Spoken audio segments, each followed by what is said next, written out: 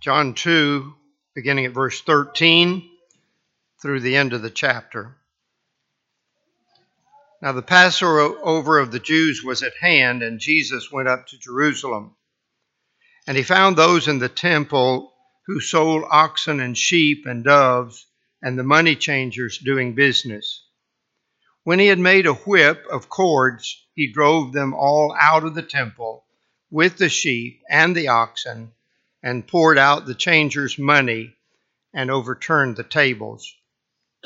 And he said to those who sold doves, "Take these things away. Do not make my Father's house a house of merchandise." Then the disciples remembered that it was written, "Zeal for your house has eaten me up." So the Jews answered and said to him, "What sign do you show to us, since you do these things?" Jesus answered and said to them, "Destroy this temple, and in 3 days I will raise it up." Then the Jews said, "It has taken 46 years to build this temple, and will you raise it up in 3 days?" But he was speaking of the temple of his body. Therefore, when he had risen from the dead, his disciples remembered that he had said this to them, and they believed the scripture and the word which Jesus had said. Now, when he was in Jerusalem at the Passover during the feast, many believed in his name when they saw the signs which he did. But Jesus did not commit himself to them, because he knew all men, and had no need that anyone should testify of man, for he knew what was in man.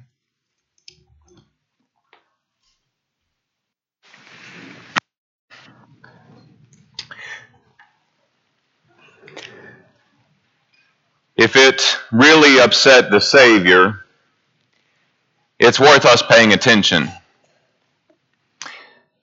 Clearly, anything Jesus said or anything that he did is worthy of our note, and certainly worthy of our paying attention to. But when you find the Lord becoming agitated to the point where he makes a whip out of cords and begins to drive people out in what seems like his anger, albeit a righteous anger, folks had better wake us up and cause us to pay special attention. You see, the Jewish males of that day were required 3 times a year to come to the temple to offer sacrifices. As it was recorded there in the book of Exodus, Leviticus, Numbers, and even into Deuteronomy, it is that there were 3 pilgrim feasts, and the feast of the Passover, which we find in our context beginning verse 13, was one of those feasts. And here's the thinking of the day. Well, we've got all these Jewish males that are coming to offer sacrifices. Let's take advantage of the law of supply and demand, because we know that they're going to have to offer these bullocks and some turtle doves and some other kind of animals in order to make atonement here over the Passover. And here's what we can do. We can set up shop maybe just in this one little corner of the temple. And for those people that maybe came from a long way, or maybe their sacrifice died along the way, or maybe they just thought, hey, I'll get one when I get there, let's have these animals there for their use whenever they get to the temple to come and offer. And some others thought, well, let's make a side deal with the priests, and let's tell the priest, all right, let's not accept these offerings if they bring them on their own. So you're now looking for a last-minute offering in order to make atonement on behalf or whatever it is that you're coming, whether it's a peace offering, a transgression offering, or whatever it is. Let's have a side deal where the priest rejects that offering and they have to come buy one of ours. You know what's better is if we say for those offerings that people want to buy there in the temple complex, let's do this. Let's say we only accept Jewish shekels. Any kind of Roman currency, let's not accept that. Let's just accept Jewish shekels, because after all, it's the temple. And after all, here are these people here who are Jews, and we want to make sure that they're proud of their Judaism. And so let's just accept shekels. And here's what we'll do.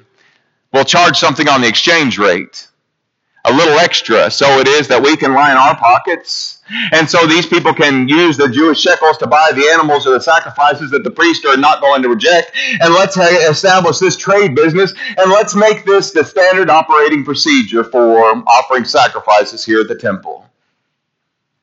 Would it surprise us to know that what upset Jesus more than anything else was characterized as business as usual to the Jews? Business as usual, especially within the house, the temple of God. What really upset the Savior about this was, here's God's command, that man draw near to him in a very special sense in worship. And here's man taking advantage of the situation to take advantage of their brethren within worship context. How sad. And what really upset Jesus, what drove him to make those whip out of cords and to begin to drive out all the animals and to overturn the money changers. And you look around at this mess, and here's one man standing there with a whip of cords. And he was able to see, and he dealt with what maybe had gone on for years. Scholars don't really know when this practice began, to have this kind of marketplace set up within the temple. But it seems like it had gone on for quite some time, because to the Jews it was normal. It was business as usual. And brothers and sisters, I can't help but wonder and make the spiritual application for us today and begin to ask myself the question, what things do I have going on within me? What ways do I behave every single day that are standard operating procedures with me, that the Lord might look at my life and say, that ought not to be the case? I wonder how many statements and how many things go on within the church collectively that the Lord looks at and says, that ought not be the case. This doesn't need to be going on within the temple of God. And I can draw these applications because 1 Corinthians talks about the temple of God being not only individual, but also collective. Individual, that is, you are the temple of the Holy Spirit who dwells in you. 1 Corinthians chapter 6, that's individual.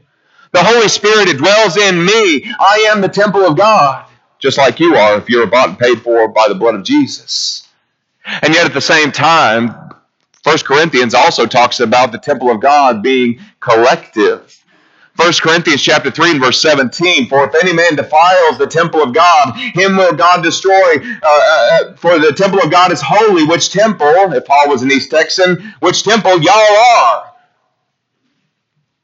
He's talking collectively about the church.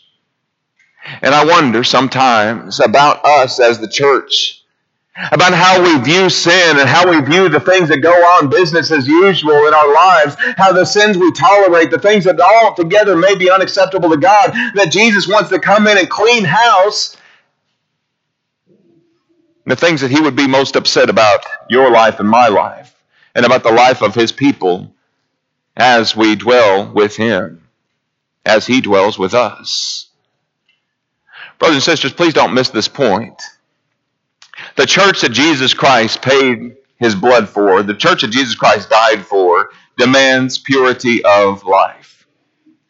It demands purity of life. Be holy, for I am holy. 1 Peter chapter 1, verse 16. Jesus said, blessed are the pure in heart, for they shall see God. Matthew chapter 5 and verse 8. In a score of other passages, it emphasizes the fact that not only in the collective, that is the church together, our lives need to be pure and holy and something that glorifies God, but as the individual, my life needs to be pure and holy, and it needs to be something that glorifies God. And so we ask the question, if Jesus came into the church at Graber Road, if Jesus came into my heart on a personal basis, what things would make him really upset? What types of things would he notice and say, this ought not be the case? What things would Jesus want to get a whip and drive out of our lives?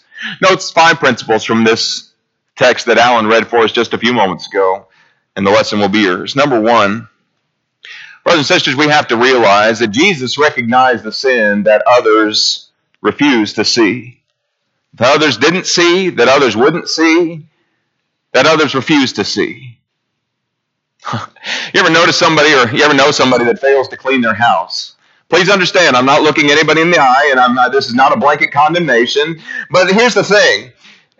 I'm amazed at shows. I'm amazed that we have shows like Hoarders. You ever seen this show?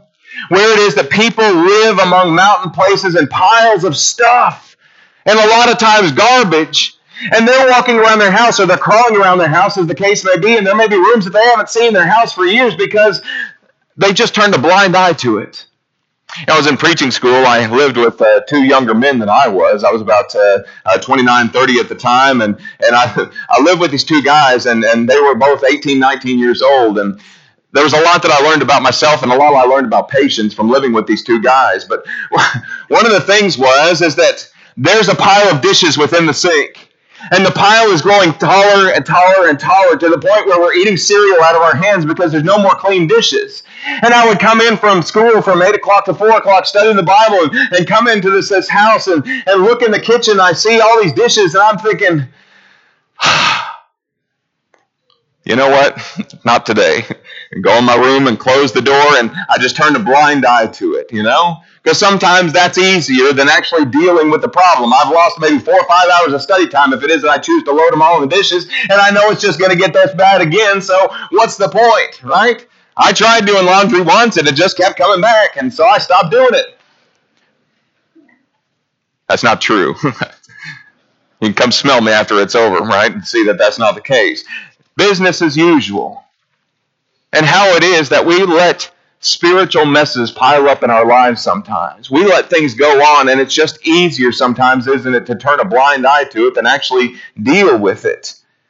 Can you imagine the average Jew becoming so accustomed to coming into the temple and seeing these Jewish merchants or these money changers in the temple doing business? And there was maybe not even a thought in their mind that there was something that needed to be done about it. But in John chapter 2 and verse 14, the Bible says that Jesus came into the temple and he found this. And he found is very, very indicative because what everybody else saw as normal and what everybody else saw as belonging there, Jesus saw and said, this is completely out of place. Brothers and sisters, can I tell you something? That we miss an opportunity to see sin the way that it is when we fail to realize how Jesus feels about the sins in our lives. I read a book years ago called Respectable Sins. And it was a book talking about the fact that we would not tolerate the sin of immorality or anything else like that. All these big sins, murder, we wouldn't tolerate those things, but we've established our own kind of acceptable sins, right? It's not a lie anymore. It's kind of I misspoke. It's not a lie, I told a little white lie. We try and minimize these sins to the point where they don't seem like such a big deal. And yet when we look at Jesus and we see that the business as usual type of sin that was going on there in the temple of God was what made him so upset, folks, it ought to give us pause to realize there are some things that you and I need to look again at and examine ourselves, 2 Corinthians chapter 13 and verse 5, and realize that those things that we have accepted as normal within our lives, the Lord may look at and say, that has no place in your life. As a person who's trying to live, patterning his life after the holiness of God and after the purity of the church, that ought not be the case. Look at sin and see it for what it is. What I realize from this passage, second principle, is that Jesus resolved to deal with the sin that others wouldn't deal with. Jesus resolved to deal with the sin that others wouldn't. Jesus' righteous anger and his zeal for the purity of God's house motivated him to do what he did. It wasn't that he was trying to make a big show out of driving these people out and showing people that he was Messiah. His goal and his motivation was the purity of God's house. And his goal and his motivation was that people could draw near to God the way that they ought to without things that were altogether improper, altogether sinful that were going on at the same time. And so it was that he made this rope out of cords and he used it. He drove out that which is impure. And can you imagine what a sight that must have been? How it was that Jesus interrupted Black Friday shopping. Can you imagine somebody going into a Walmart and driving people out on Black Friday?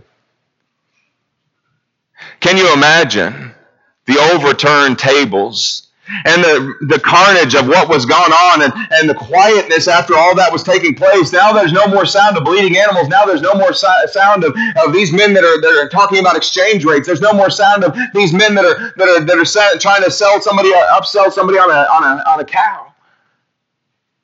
But now there's just quiet and looking around and surveying and seeing that there was one man standing there alone. And he did this. Brothers and sisters, it's not just a matter of seeing what's out of place. It's a matter of having the resolve and the moral fortitude to do something about it. Paul went into Athens in Acts chapter 17. And Paul walked around the city, and as one of the popular historians of that day said, you would more often meet with a god than you would with a man in the city of Athens. The city of Athens was given over to idolatry, so much so that you could just walk down the road and say, there's an idol, there's an idol, there's an idol, oh, there's a man, there's an idol, there's an idol, there's an idol. And Paul saw all of that, and he realized it was out of place because these people weren't worshiping the true God. But the Bible says that Paul's spirit was provoked within him.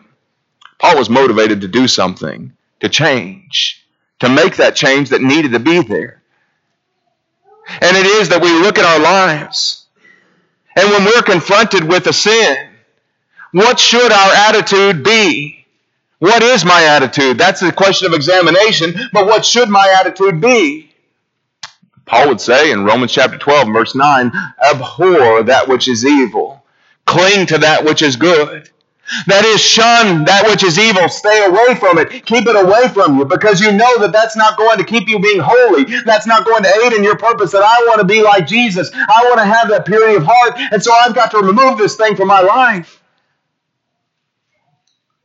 There's a resolve that the sin that goes on so often and the toleration we have for the things that go on in our lives personally and certainly collectively within the church, folks, they don't have any business being there.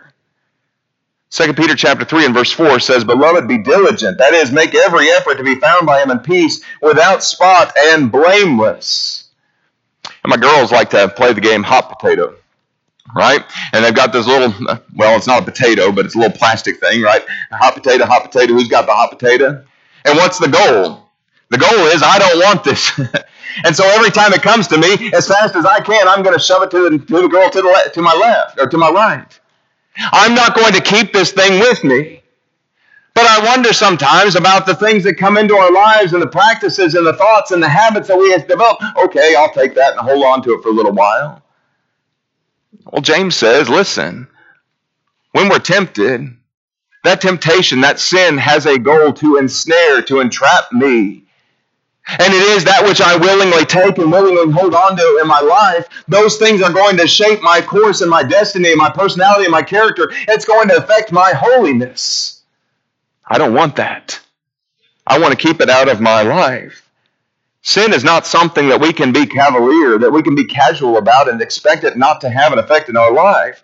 James would say, listen, lament, mourn, weep.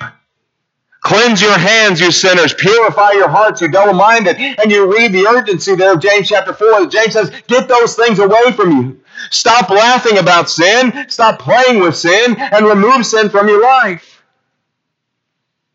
Would Jesus counsel me to do that with something in my own life this morning? Would Jesus caution me about a practice or about a habit that I have? Jesus says, I want you to live a pure and holy life, strengthened each and every day. There's a recognition of the sin and having a resolve to deal with it. Number 3, Jesus reminded them about Scripture, about God's will. Jesus reminded them of Scripture about God's will. There was a disconnect there between what God's will was versus what they wanted to do or what it was that they thought was permissible. Usual business, I find in my own life, is concerned with me and my, and us and our.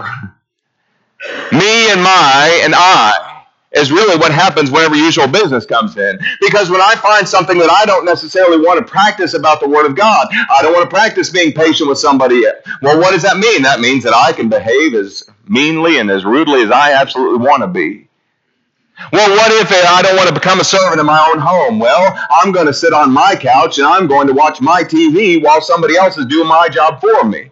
It becomes with myself. I begin to puff myself up with pride and realize that, you know what? The Word of God may not be important, or that's the way I treat it. Usual business is concerned with me and mine, us and our, and not the God of Israel. Good Bible study for you to do would be to go and look and see how many times or places in Scripture where God's will took a second place to man's will. What God wanted more than anything else took a second place to somebody who had their own selfish desires and selfish interests at heart. It is significant that Jesus quoted this Scripture to them. If you want to write a cross-reference, Luke 19, verse 46. When Jesus cleansed the temple a second time, it is that he talked about, he quoted from the prophet Jeremiah, chapter 7, verse 8 through 11. It is written, my house shall be called a house of prayer, but you have made it a den of thieves. It's a feeling that I can come to God and sacrifice to God and never really worry about how I conduct myself outside of the worship setting. And I can live my life and I can conduct myself as unholy as I want to be and then come and offer to God, well, what He's commanded. And so that is, I can be living my life, defrauding my neighbor, lying, stealing, extorting like these men were. And yet, whenever it comes into worship, well, I'm bringing this sacrifice, this offering just the way God has said. Which does God want? Does God want the sacrifice or does He want the purity of life and purity of heart? The answer is yes. He wants the sacrifice. Yes, He wants you to live the life that He's called you to live. And we cannot divorce the two. We can't treat it like it's not important. And Jesus quoted Jeremiah 7 and verse 11 here in John chapter 2. Has this house which is called by my name become a den of thieves in your eyes? Behold, even I have seen it.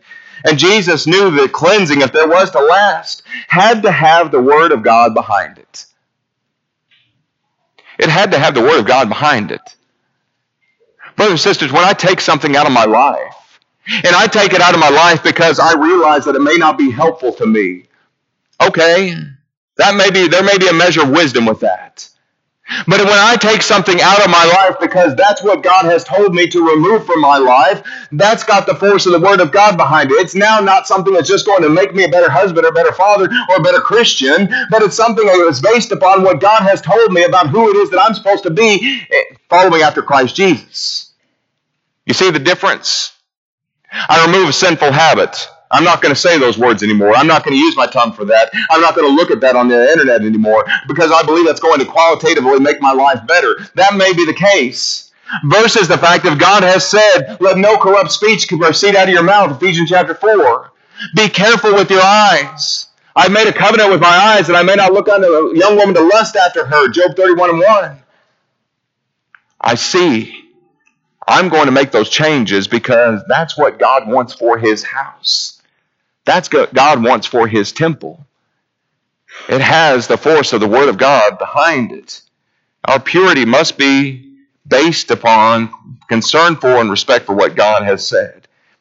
It says down in the context, disciples remember in Psalm 69 verse 9, zeal for your house has eaten me up. Zeal for your house has consumed me. It's interesting to me that zeal, that is that fire for what's right. That zeal that God wants is never divorced from knowledge.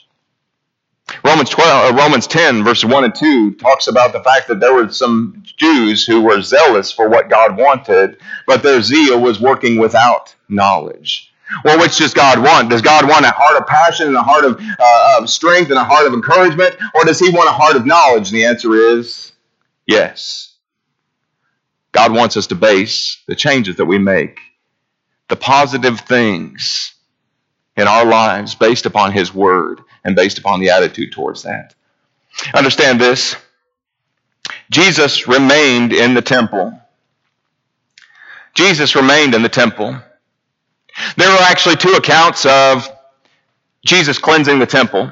The first one is here recorded in John chapter 2. The second is recorded by the first three gospel account authors in Matthew 21, Mark 11, and Luke 19. And what it says in those gospel accounts is that Jesus had to do this 2 times. That's remarkable in and of itself. but his singular character. If it is that there were merchants at the beginning of his ministry and at the end of his ministry, and it doesn't record anywhere in between his ministry, but if that was the case that every year they came back, you can rest assured that based upon the character of Jesus, he cleansed the temple every year. The second time he did this that we have recorded was just before his crucifixion. Mark 11 says, he drove out the merchants, and he would not allow anyone to carry their wares through the temple. Can you imagine this scene now? Here's the overturned tables. Here's the money on the floor. And as I say that, I look down and I see a quarter sitting right there in the middle of the aisle. If you lost a quarter, there it is, right? Has nothing to do with the sermon, but I just think about that. Can you think about this scene? Now it is. Here's people bringing their sacrifices in. They can't come into the temple anymore and buy those sacrifices. They can't come in anymore and change their money. They can't come in anymore and be told, well, listen, you need to go buy from Joe's acceptable sacrifice shop. But it is that they came in, and as Jesus stands there in the door of the temple, he's letting people pass, and he's telling others, you're not bringing that in here. You're not bringing that back in here. I'm sorry. And as we think about our lives and our hearts, brothers and sisters, what stands at the door of the temple of our heart? What stands at the door of the temple of my life? What is the filter by which I'm going to take something in or leave something out? What is it that's going to make a difference? And the answer ought to be, for a Christian, Jesus Christ. Jesus Christ standing there as the ultimate filter of what it is that I'm going to allow into my life and into my heart, or I'm not going to allow into my life and my heart. Paul would talk about it this way in 2 Corinthians chapter 10 and verse 5. Bringing every thought into captivity under the obedience of Christ. Here's the thing. There are some thoughts that pop into my head. There are some things that I think about, and it ought to be immediately that I say, I don't want to think about that, and I don't want to go there. Here's the picture of 2 Corinthians 10. Here's Jesus Christ sitting on the throne of my heart. And here it is that I've rounded up these rogue thoughts, these rogue impressions, these rogue ideas, and I'm bringing them at spear point to Jesus Christ and saying, Lord, I found this roaming in my mind, in my heart. And Lord, I recognize that I don't have any right to have this roaming free in my mind and my heart. For a Christian, brothers and sisters, there ought to be some things on TV that we turn off. For a Christian, there ought to be some people and some places that we don't go and we don't associate with. For Christians, there ought to be some things that we absolutely don't say and some things that we need to say. But what is the ultimate filter? It can't be, well, I'm just going to tell it like it is. It has to be the filter of Jesus Christ. And so the things that I take in, because I want to keep the temple of God holy, pure, lovely, because I want to keep it as a place that's special for God, I've got to say, you know what? I'm not going to think about that. I'm not going to go there. I'm not going to speak that way. I'm not going to betray that person like that. I'm not going to look at that. I'm not going to talk about that. I'm not going to treat this like that. And as Jesus Christ stands at the door of my heart, as Jesus Christ is the ultimate judge of the purity of who it is that I am and what it is I'm trying to be, I've got to respect his lordship in my life. Last one. Jesus' reaction made an impression on others. John chapter 2, notice the reaction of these disciples. John 2 verse 17, the disciples remembered this scripture. They remembered after Jesus rose from the dead, zeal for your house has eaten me up. They recognized what it was that motivated the Savior to make this whip of cords and drive out these money changers and cleanse this temple and clean it up. You know what the gospel accounts tell us, Matthew, Mark, Luke? They tell us that he remained in the temple. And as he remained in the temple, there became to him sick people and lame people. And it was that he was able to put the master's touch on them and he was able to heal them. There were children crying out in the temple, Hosanna to the Son of David. He gave others an opportunity to glorify God based upon the fact that he was in the temple and the temple was being used for what God had originally intended it to be. Brothers and sisters, when my life is no different than the people in the world, when the things that capture my attention are no different than what captures the world, you can expect that there's not going to be anybody that's drawn to Christ. Jesus would say, if I'm lifted up, I will draw all men to myself. Let your light so shine before men that they may see your good works and glorify your Father in heaven. Light doesn't shine well out of a temple that's not holy the way that it ought to be. Light does not shine out of a life that tolerates sin and things that go on business as usual. But when we are what we ought to be, when we become a clean vessel for the Master's use, brothers and sisters, there's going to be people that will look up and pay attention because it's unusual. It's unusual. Years ago, I was in Ukraine, and I had some problems with black mold in the place where we were staying. And so I went to, with one of my Russian guides, to a place that was a doctor. He was just a doctor. He had a little shed outside in his backyard, and I remember going in there and seeing that he had his own, well, never mind. I'll tell you about that later if you're interested. Here's this guy, and we had to get on the bus. We had to travel about 2 or 3 hours. And I'm there with my Russian guide, and we're just sitting, we're having a pleasant conversation. And as we're there on the bus and we're talking, this man across the aisle taps my Russian friend on the shoulder and begins to speak with him in Russian. And after a little while, he just visits with him. And after a while, I said, what's that all about? He said, this man said, you guys are different. You guys are different. What makes you different? He says, you see everybody else, they're living their lives and their eyes are downcast and they're not behaving the way that they ought to. What makes a difference? Why is it that you guys are laughing and talking and having a good time? Why is it that you look like you have something that I don't? You ever thought people may be looking at your life like that and asking that same question? Why is it, Andy, that you don't speak disparaging words? Why is it, Andy, that you don't talk bad about every bad thing that happens to you in life? Why is it, Andy, that you don't go out drinking with us on Friday nights? Why is it, Andy, that you're not going to speak disrespectfully of your wife? Why is it, Andy, that you're not going to forsake the assembling of yourselves together? Is church really that important? Why?